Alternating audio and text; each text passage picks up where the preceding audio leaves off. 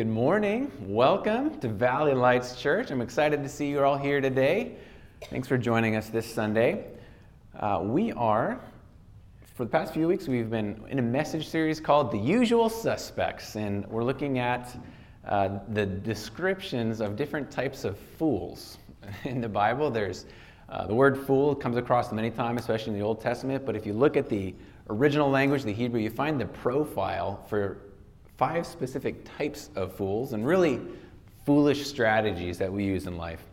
And when we look at these strategies, you might begin to recognize some of the patterns, or maybe you've lived out some of the foolishness or some of the consequences of foolishness. And so really we're looking at these profiles to help us uncover the source of some of the frustration, some of the counterproductive ways of living that we have. I had an encounter with my own foolishness recently. I met up with a guy for lunch, and we got onto a topic that I kind of was viewing myself as an expert in. And so I'm like, oh goody, like we're about to talk about my wheelhouse here. And so as we talked, we're having lunch, and I was starting to get really assertive about my opinions on this topic related to ministry. And as I was sharing, I started getting more interested in what I was sharing than what I was learning. And I have a bit of a weakness where sometimes I slip into caring about my goals in the conversation than I do about the person sitting in front of me. And that's what was happening in this conversation. I was really just more interested in what I was saying. And this was a fairly new relationship, and we don't know each other very well. Which means there was very little trust in this relationship. And so, as I said, I was pretty assertive. And so then when I drove away, I was reflecting on some of the things I said, and I was thinking to myself, what just happened? Like, I just kind of went for it. I just shared everything that I was thinking. And the aftertaste of that conversation was souring in my own mind. And so I'm like, man, so I called the guy within the next hour, and I called him. I shared that, and I said, hey, the way that we had that conversation, I was being really rude. I was like, I don't know if did it feel that way? Like, I asked him, and he said he didn't feel like he could really openly share his perspective on the topic because of the way that I was going about it. And so I cleared it up. Said, I'm sorry, will you forgive me? And there's a Bible verse that really describes well what happened. Proverbs 18:2. And so here's the verse. Let's see if we throw it up there. A fool does not delight in understanding, but only wants to show off his opinions. So just you can just label that conversation. And so the Bible is calling me a fool. And I'll own it. For part of that conversation, not the whole thing, for part of the conversation, I was acting like a fool, not walking in wisdom. And whenever I do act like a fool, and there's a lot of different ways of walking in foolishness for me, problems usually follow, or relationships get damaged, or my foolish strategies in life tend to create trouble and damage for myself and for other people. And the Lord really wants to clue us in, help us deal with some of the folly. Sometimes the verses they use the word folly, which is another word for foolishness. God wants to help us deal with our folly that's causing us trouble. And so he shows us where the folly comes from. Jesus talked about this. He actually gives us the root of some of our folly. In Mark 7, he says it comes from within, from inside of us. From within, out of men's hearts, come evil thoughts, sexual immorality, theft, murder, adultery, greed, malice, deceit, lewdness, envy, slander, and probably these last 2 were coming out of my heart in that conversation: arrogance and folly. And these things, I don't know if you're willing to admit this or not, but the things on this list come out of our own hearts. There's some black stuff in there. There's some ugly stuff. And by the way, Jesus is saying this about us. He's like, it's out of men's hearts. And you know what? All these things, sometimes you get into these things, and people do these things because people do what makes sense to them. I mean, why do people do evil things? Like adultery or deceit or envy. Why do people do that? Well, it makes sense. We do those things because in the moment it makes sense. Sometimes the foolish thing to do in a situation makes sense. So in my lunch meeting, my arrogant, foolish stance made sense to me in the moment. So this is a heart problem. I have a crooked heart. I've known Jesus for a long time. I've been working really hard to follow him, and still my heart is full of sin and problems. Which is why in Proverbs 4:23 we're told, guard your heart above all else, for it is the source of life.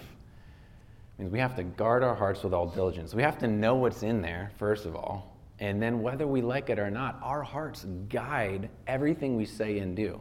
Like our life, the source of our life flows out of our hearts, even the very attitudes we choose.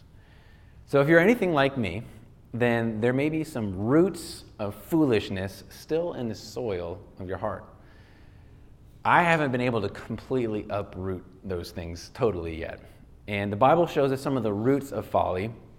So what really get down into that deep soil of our heart, what's in there? What is all this foolishness and sin growing out of? And the Bible shows, I want to show you where some of this stuff originates. And you may be able to identify. So we have sad hearts. This is an acronym, SAD. Our hearts are pretty sad. And the first root in our hearts is selfishness. Selfishness.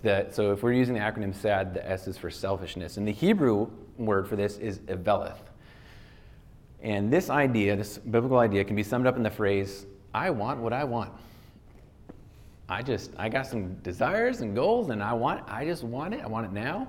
Proverbs 22:15 says, folly, that word folly is eveleth. This is a type of foolishness that's a really stubborn selfishness. Like, my selfishness is driving me into some foolish strategies. Folly is bound up in the heart of a child, but the rod of discipline will drive it far from him. Talks about kids, and if you have spent even a little bit of time trying to raise kids, you can verify the truth of this statement. Folly, a real determined selfishness, is bound up in the hearts of a child. And I want to just give you like a 1-minute example of this, showing you a video clip from a TV show called Super Nanny. And the person in the show, Joe Frost, she would try to help parents discipline their kids. And so here's just a quick example of one home that looked really great on the outside, but if you go on the inside, it's chaos. So check this out. You'll see this selfishness on display. Whoopsie.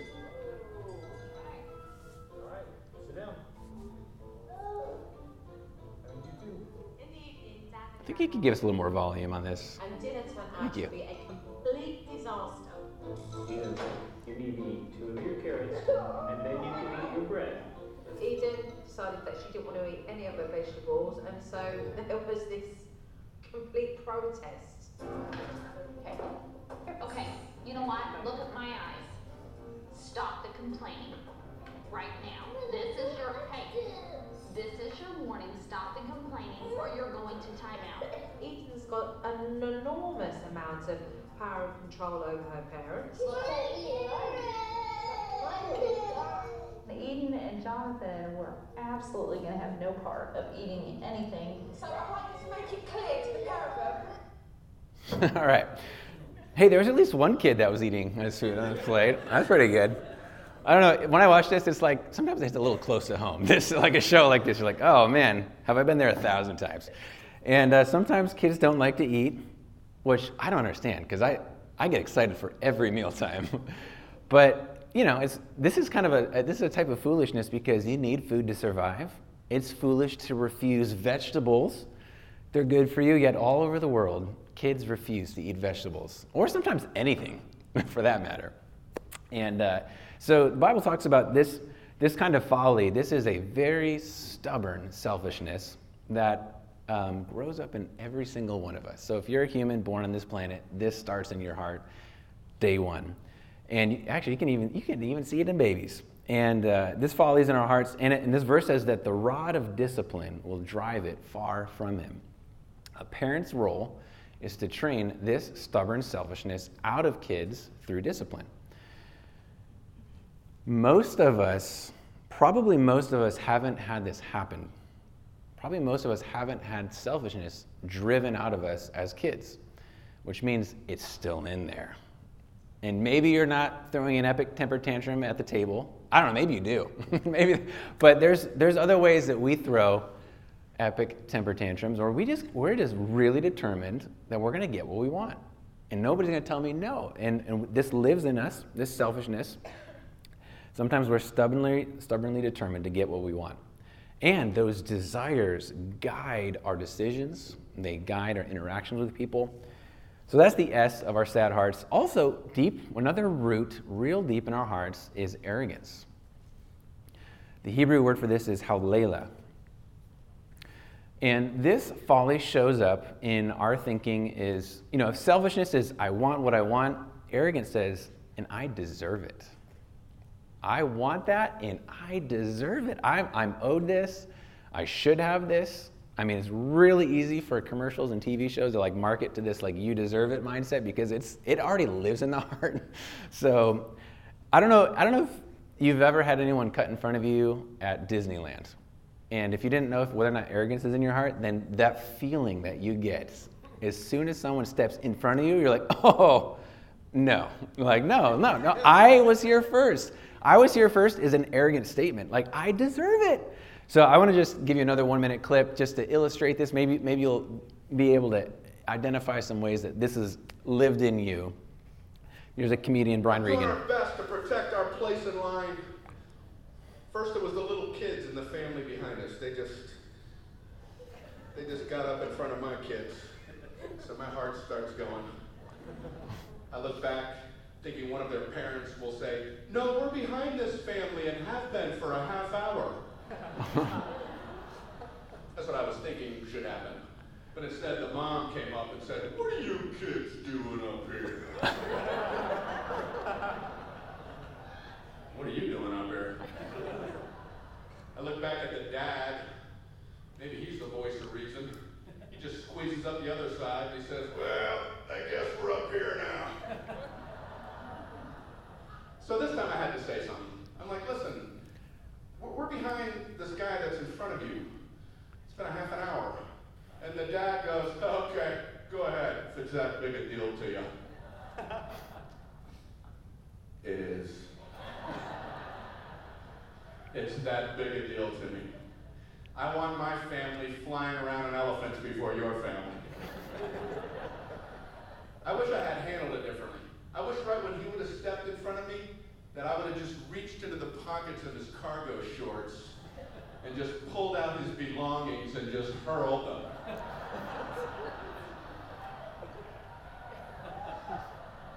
Just as far as I could humanly hurl. And then just grabbed her purse and just whipped it into some distant flower bed, watching Disney receipts slowly descend back down to earth. Okay. Man, you can feel that. That desire of man, someone just cut in front of me. And it shows up in a lot of different ways. Maybe you know that it's your heart starts beating fast. If somebody violates your, quote, rights, man, your heart starts beating fast. And we deserve a lot of things. I deserve to be first in line. Hey, I deserve to get a break. I deserve to have you talk to me respectfully. Oh, no, you're not going to talk to me that way. I deserve some peace and quiet. I deserve to have some nice things. I deserve a vacation. I deserve vindication and justice when I'm treated wrongly. This arrogance, it shows up in a lot of different ways. And I'm telling you, it is down deep in the roots of our hearts. And it's a kind of self-focused self-exaltation. And it's described in Ecclesiastes 9. It says, this is the evil and everything that happens under the sun. The same destiny overtakes all. He's saying this happens to everybody. The hearts of men, moreover, are full of evil, and there is madness in their hearts while they live, and afterward they join the dead. That word for madness is this word haulela. It's translated a few different ways, but it really means a self-focused self-exaltation. And the reason this particular verse calls it madness is because it's really crazy to think of yourself that highly for us to do this. It's because God is the one who chooses where we live and how we live and what we have. And when we get into prideful arrogance, God says he opposes opposes the proud. He doesn't play favorites. So like when we get real arrogant, we get real puffed up on what we deserve, it's almost like we're lining up on a football field and getting ready for the play, and the opponent right next to me is God. And I'm gonna face off against God because he's already determined to humble those who are proud. So it's crazy. It's crazy for me to be so arrogant. It's crazy to choose pride because God instead, he gives grace to the humble. But when we arrogantly put ourselves first, he says he'll oppose us. So our arrogance makes it very difficult for people to live with us. Makes it very difficult for people to work with us, spend time with us. And it's really natural to think we're the most deserving. And so that's why we put ourselves in the front of the line or try to get there, because this folly is embedded in our hearts. If we look at the third root, that third thing that's real deep inside of each one of us is D, stands for damage. So our hearts are sad and it's damage. Hebrew word is ra. And if selfishness says, I want what I want, arrogance says, and I deserve it. And then damage says, I don't want to have to hurt you, but if you step in my way, I will do what's necessary to get what I want because I deserve it. And hurt, the way that I can hurt you can look a lot of different ways. It can be with words, certainly physical actions, but for most of us, it's probably generally words or attitudes. And we're willing to hurt people to get what we want. If we go back to that verse in Ecclesiastes, I'll highlight the next part. It says, if you actually go ahead, thank you very much, excellent. It says, the hearts of men, moreover, are full of evil. That word evil is raw, and it's this willingness to cause other people damage and harm. And if you notice, this evil, this damage, and this arrogance, it says it's in our hearts while we live, and it's not until we join the dead that we can actually fully deal with it, totally. So, in the Disneyland example that we just watched, that comedian, he expressed this desire to do damage. He says his arrogance was threatened, and so he's like, no, I want to pay back. I want to punish them, whip their stuff across the park. And you know what? Maybe we don't act on it totally. Maybe that feeling bubbles up, that willingness to hurt. Maybe those seething feelings are there. A genuine desire to see harm or difficulty come to those who block us may be there. Maybe if you're in that Disneyland example and something bad happens to them, you're like thinking oh, good. Like, oh yeah, it should happen that way. And that's not good if we're glad when people experience pain. Let me show you one more quick clip from a film that really, it may draw some attention to this desire to do damage when our selfishness is threatened. This is from a TV show, Malcolm in the Middle.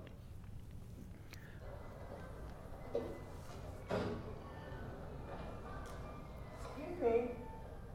I know he doesn't get anyone to catch you, but you just slammed your door into my car. The least you can do is say you're sorry, lady. You don't have to take that tone. It's not like I'm hurting your resale value. It started. It's already started. I'm sorry. See? Like that.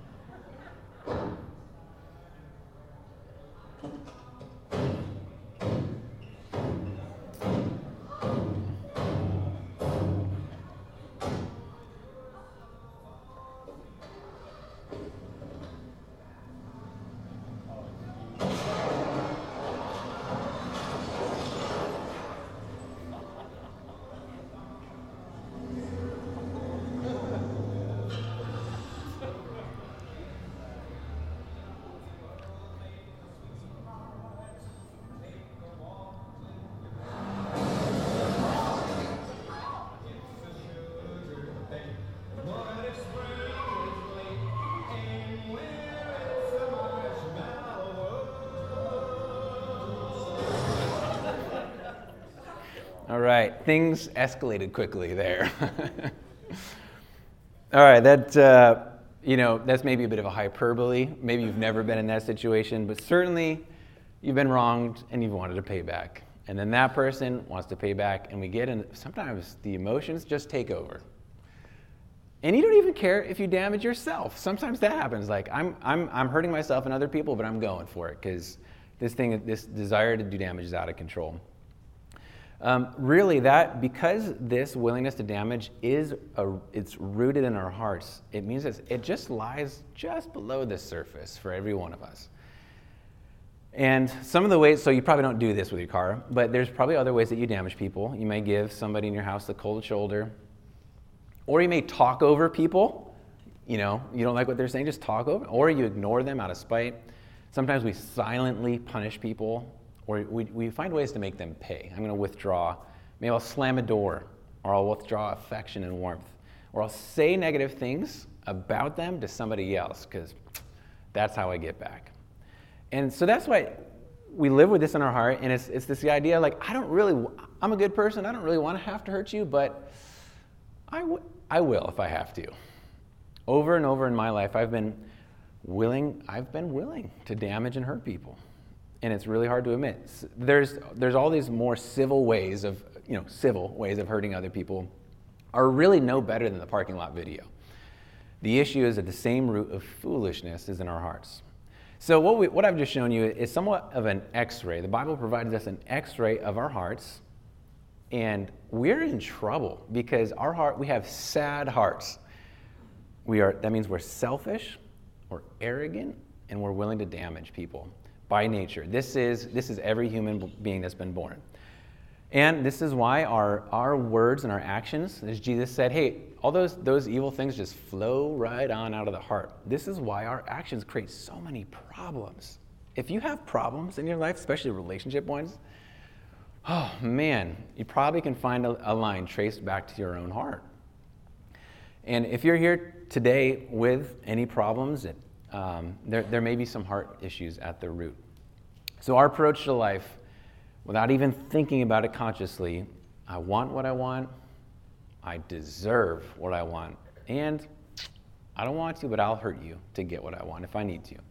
So out of these 3 heart problems, really at the root, grow 5 different foolish strategies, or 5 different fools.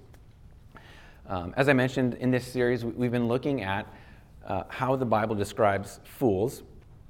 And so if you take the words and you look back at the original Hebrew, there's different Hebrew words. And so far, we've looked at the profile for 3 different types of fools. I'll do a real quick review. If you look at the back of your handout, you can see we looked first at the easy way fool. When we get into this, it means I tend to be a lazy liar, and I'm trying to find a magic key that will help me unlock the door to the easy life.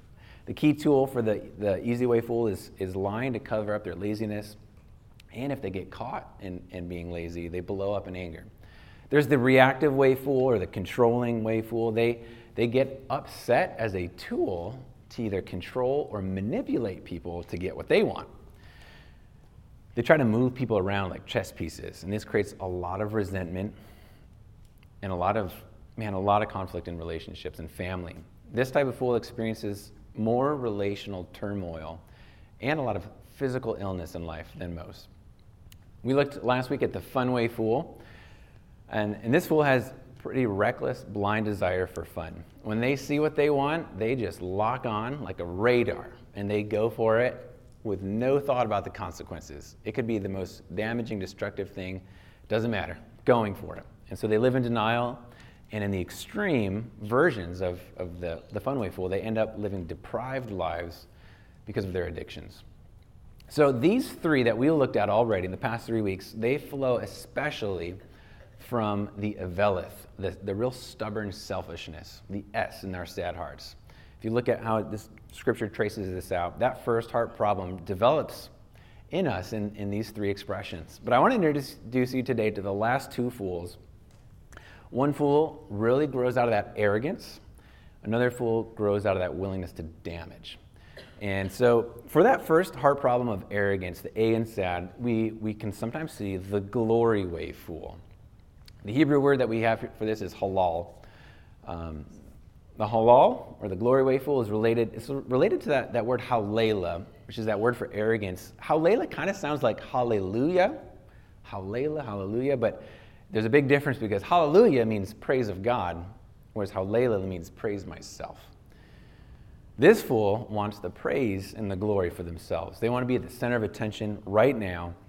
Metaphorically speaking, it's almost like they're constantly posing selfies, through life. According to Scripture, arrogance is a problem that we have to battle with as long as we're alive. A key tool that this halal or glory way person uses is pushiness. And if we look at Psalm 75, we see an example of this. It says, I say to the boastful, in this case, the halal is translated as a boastful person. I say to the boastful, do not boast. To the wicked, do not lift up your horn. Do not lift up your horn against heaven or speak arrogantly.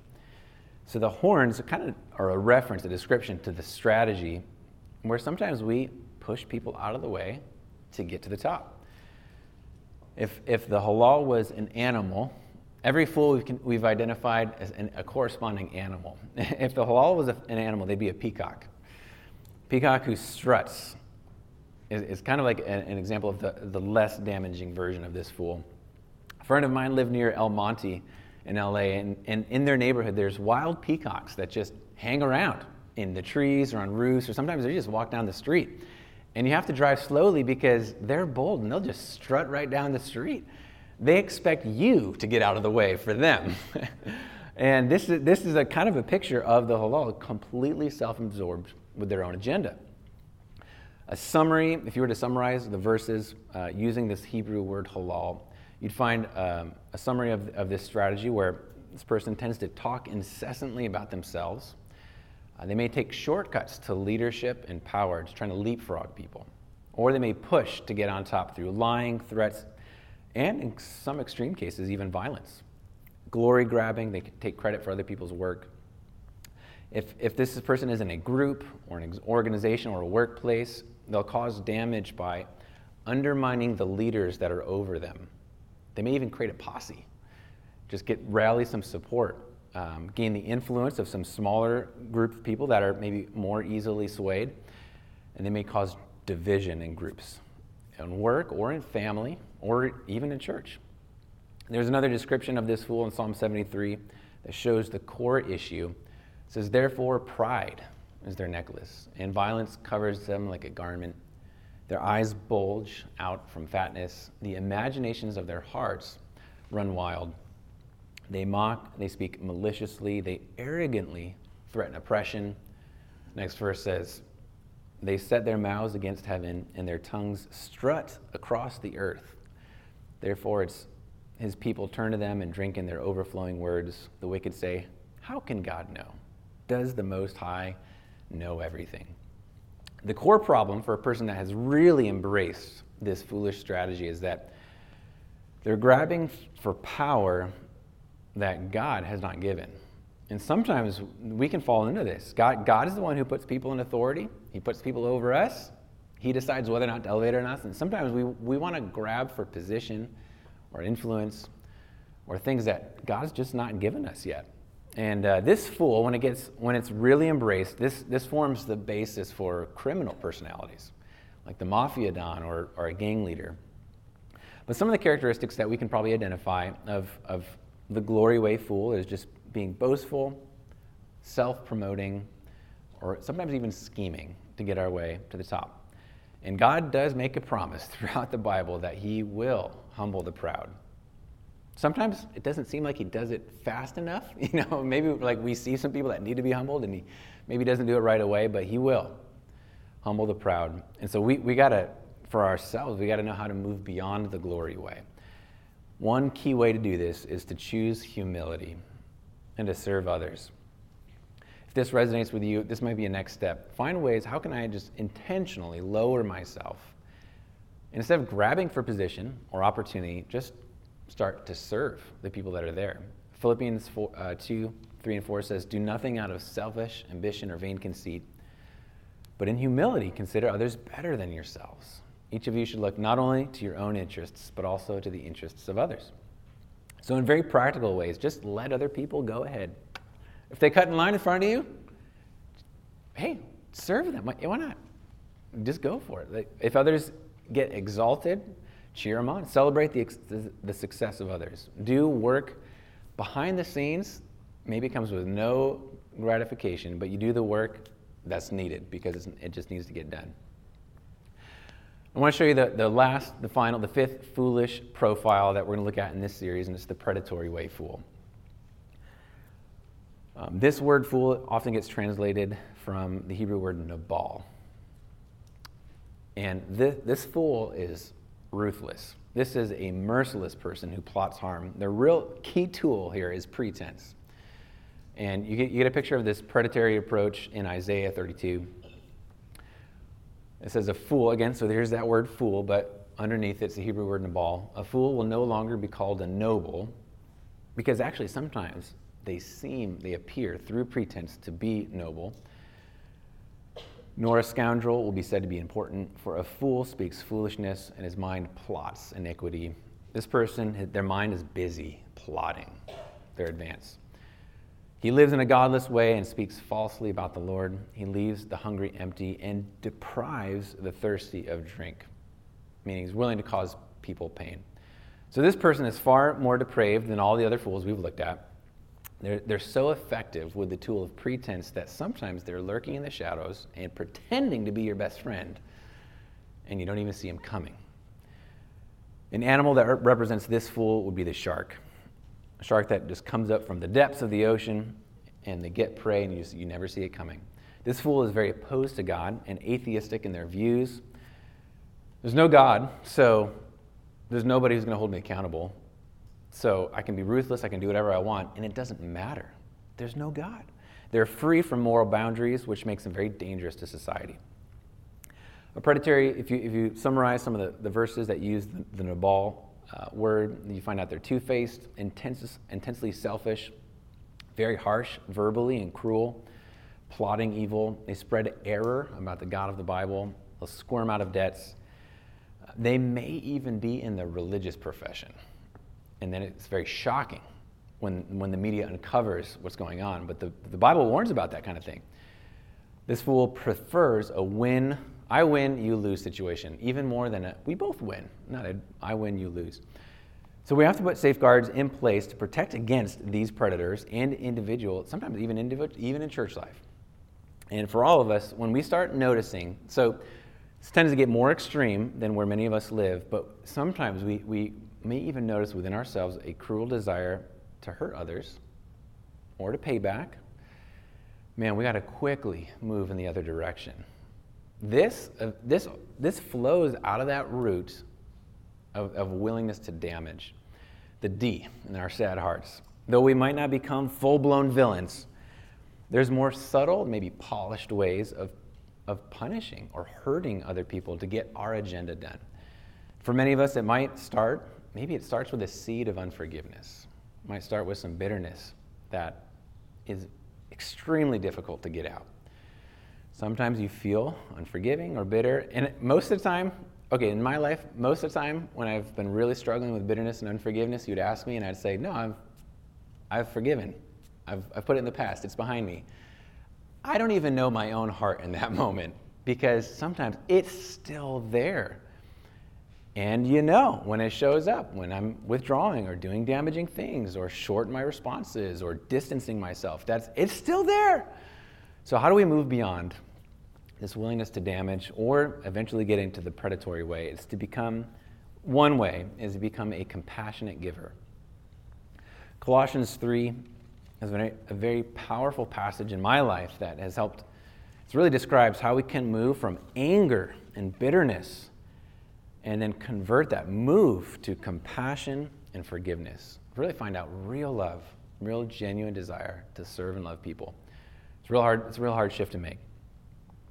So we've covered 5 foolish strategies that the Bible tells us about, and I'm still battling with a lot of them myself.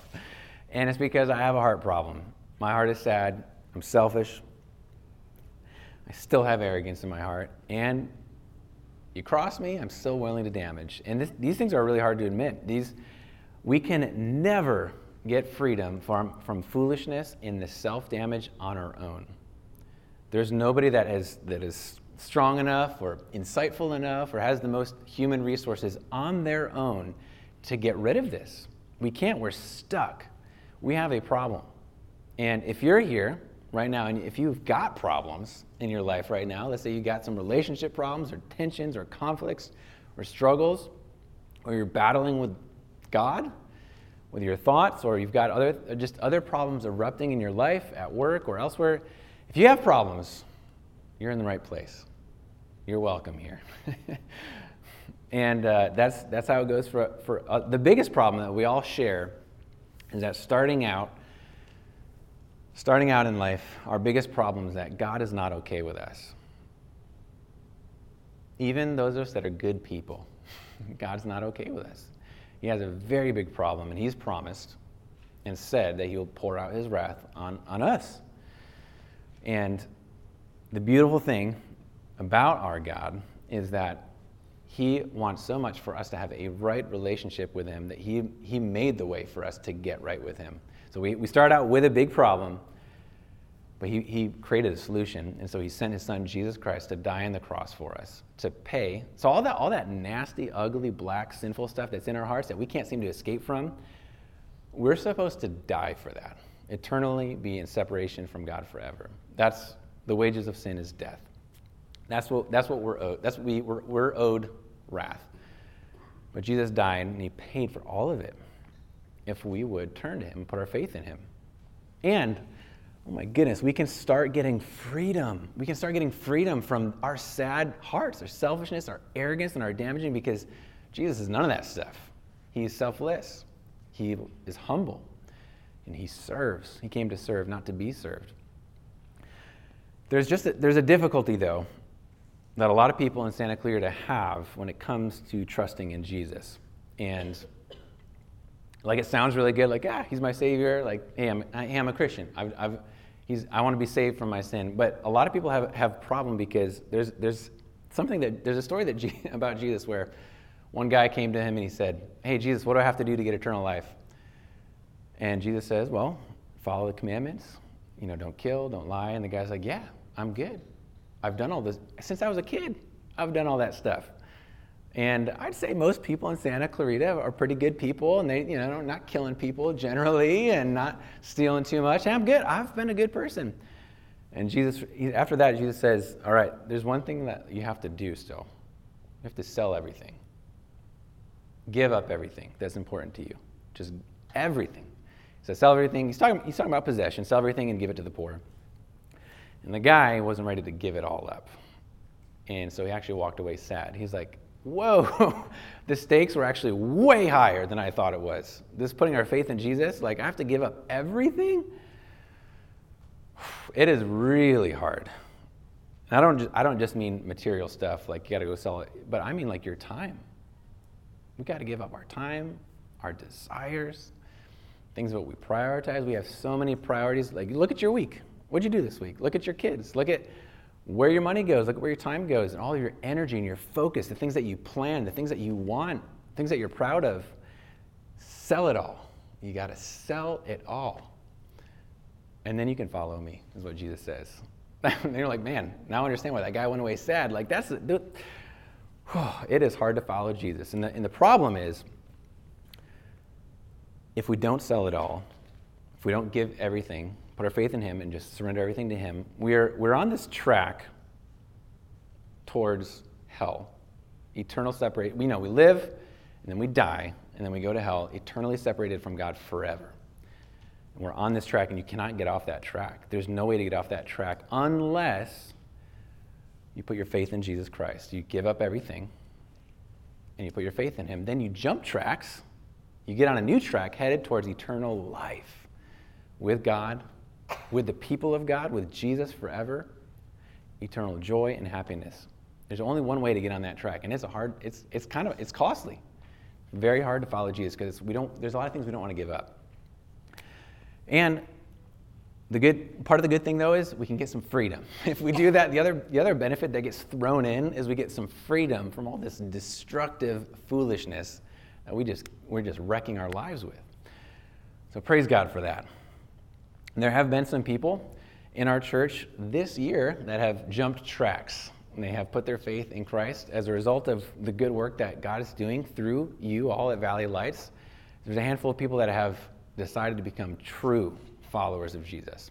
And some of them are getting baptized next Sunday, which I am super excited about, because baptism it represents that monumental decision to follow Jesus, to sell everything and to follow him. And so if you're at a point in your life right now where you're not sure if you've fully committed to Christ and you want to do that, you can. You can do that today. And you can get baptized next week if you've never done that either. And I would strongly encourage it. Put your faith in him. Take the step of faith. Sell everything. It is worth it. It is absolutely worth it. And if you've already been baptized, you've already been walking with Christ, I'd love to invite you to come to the baptism and celebrate. It's at the pool and hot tub recreation center near our house. And so next week when church ends, we're going to drive there and go to that location where we can find some water to dunk some people. And so I would encourage you, even though it's, you kind of lose people in the transition, but I would love to invite you all to come be a part of that and celebrate. This is baptism. It really is. I mean, if you're a member here, if you're you want to help us move the mission forward, this is a pretty big reason that we're here. This is a big deal to celebrate with those that have put their faith in Christ. So I hope this morning's message has been helpful for you to maybe even self-reflect where you're at spiritually. We're all on a spiritual journey at different places on it. Wherever you're at on your journey, take the next step towards God. And I'm really glad that you're here this morning. Let's pray together. Father, we thank you for the eternal life given to us through Jesus. For God, you sent him to make a way for us to get right with you, and I'm so grateful. And we sure do make a big mess of our lives often. Even those who have been Christians, we still make a mess. But you've given us the way to find forgiveness and peace and freedom and reconciliation. We're so grateful. Would you help those that are sorting through their commitment to Christ to take a step towards you? In Jesus' name we pray. Amen.